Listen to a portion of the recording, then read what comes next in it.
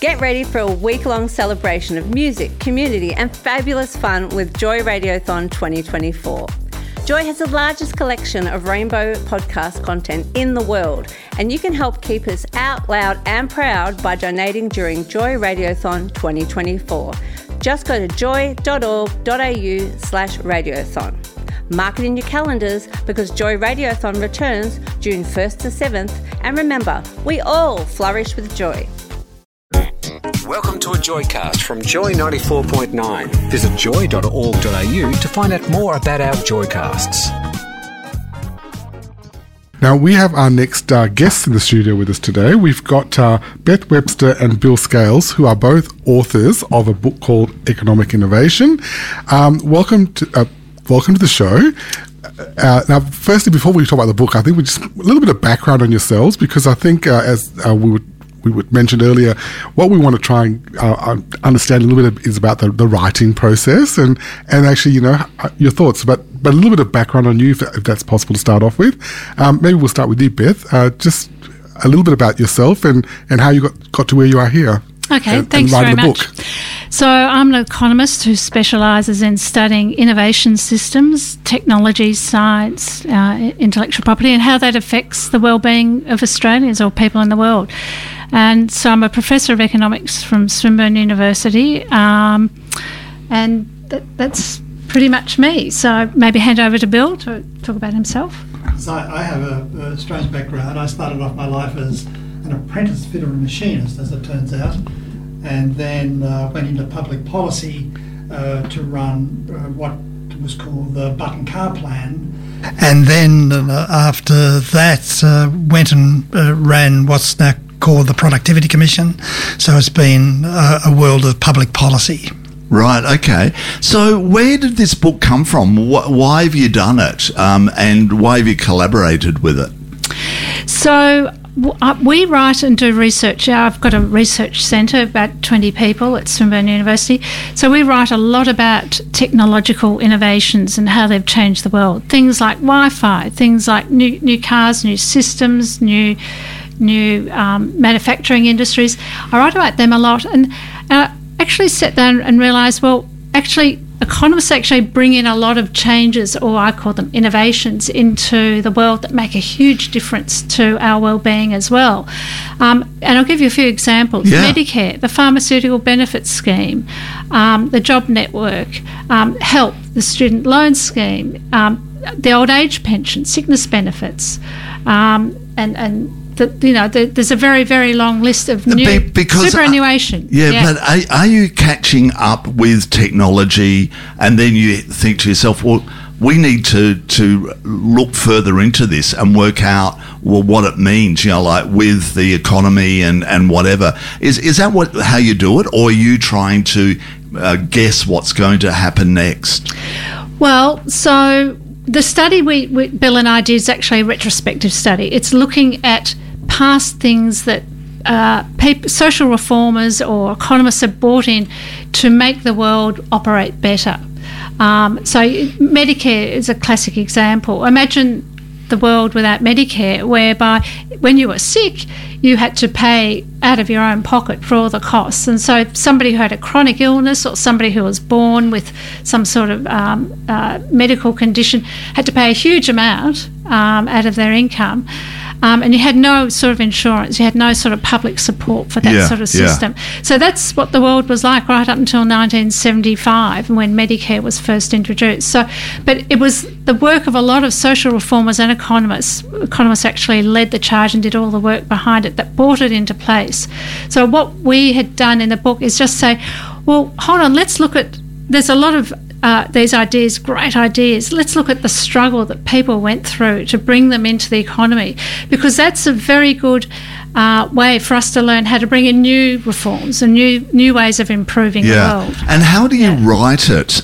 Bill, maybe you can answer this question. How do you write it so people like myself and Neil have an understanding of where you're coming from and what you're actually telling us in this book? Well, the context of the writing of the book is actually interesting, Because, what motivated us to write this was it was a time in politics, really, of a couple of years ago, where people were lamenting the fact that politics had lost its soul. Yes, I'll agree to that. And that politicians weren't interested in new ideas, that politicians were sceptical about the possibility of change and reform. And what we wanted to do was to be able to show historically that there had been men and women of goodwill that have spent a lot of time thinking about how society can improve itself for the betterment of everybody. Yeah. And that politics needed to embrace that. Yep. And we wanted to be able to show in a practical way that Australia was good at that. That from federation we could trace a number of important, what we're calling economic innovations that were, for example, establishing organisations that were really important and have been really important now for decades. And to show that in a practical, downright, a clear way, so that people would be inspired by that. Yeah. And put aside, if you like, the skeptics within the political environment. Yeah.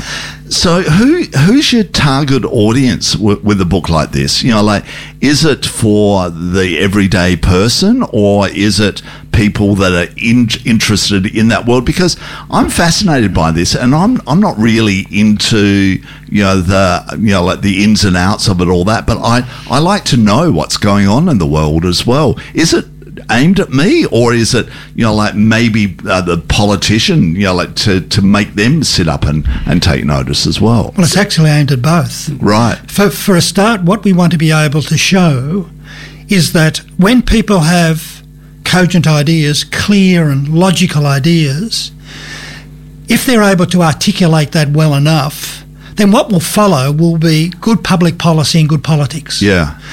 And so everybody should be interested in that. Yeah. And Beth, what's the feedback been like? Is the book's out?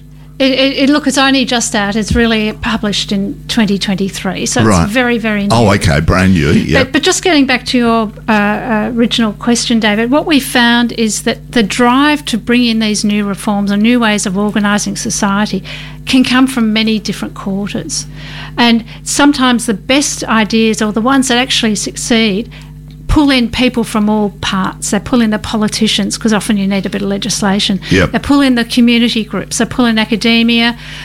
They pull in, trade unions. Media is very important, often for getting ideas socialised and getting ideas taken up. So in terms of who we're trying to address in the book, it's really anyone who wants to get a good piece of change through.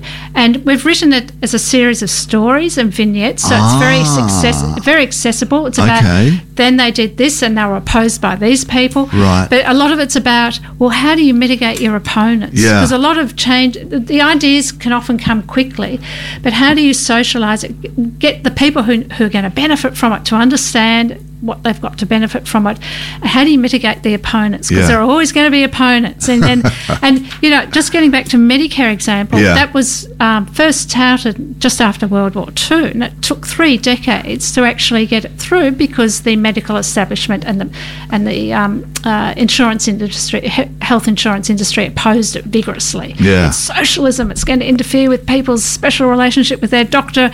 It's going to undermine the world. It's going to lead to deterioration in health. All that information you'll have on me, and exactly, Big Brother. So a lot of these stories are really about how you convince people of these ideas, which can sound abstract but have very concrete implications. Yeah, and to us, I was just going to ask you, because mentioning that the process you went through, the vignettes and everything else, was that I suppose a conscious decision to do it that way? Because from my standpoint, what that sounds like, it sort of takes it beyond the sort of the academic sort of piece, really, doesn't it? I mean, you sort of then relating it. So when you talked about making it accessible to everyday readers, as well as I suppose the academia and the politicians, was that the reason you put the vignettes in the stories? Yes, it was. And so, for example, a contemporary a story which we tried to write was about, for example, around the NDIS. Yep. And the NDIS is a wonderful innovation. But most people won't think about it as an economic innovation, and yet it is, because it goes to the heart of how we improve welfare for a particular group of people. And so we wanted to be able to help people to understand that you can redefine how you think about economic innovations.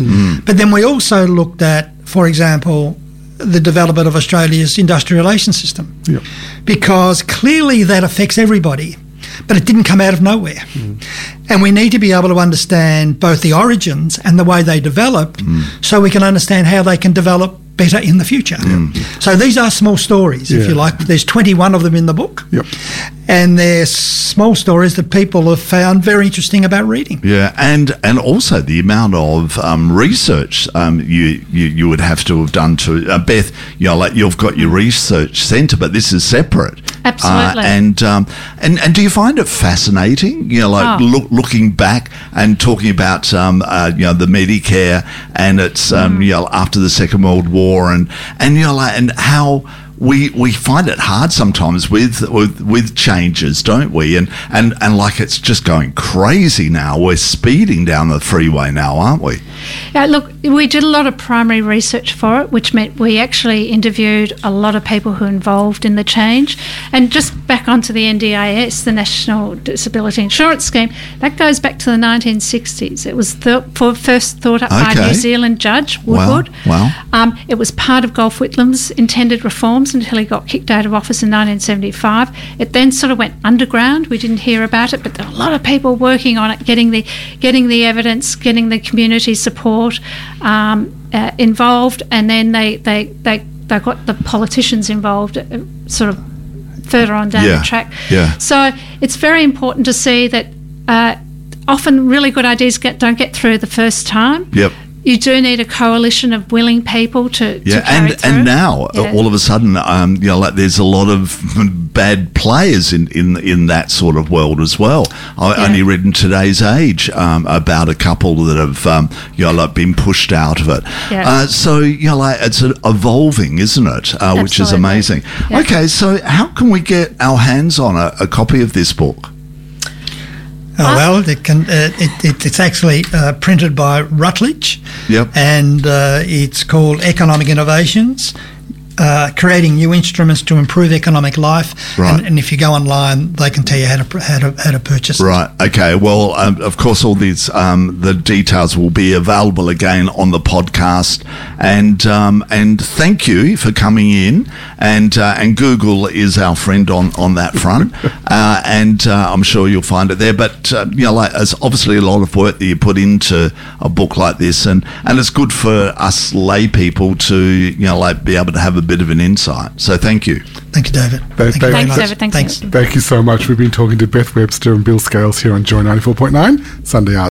Joy 94.9 is a GLB TIQ community radio station in Melbourne, Australia. Support Joy 94.9 by becoming a member at joy.org.au.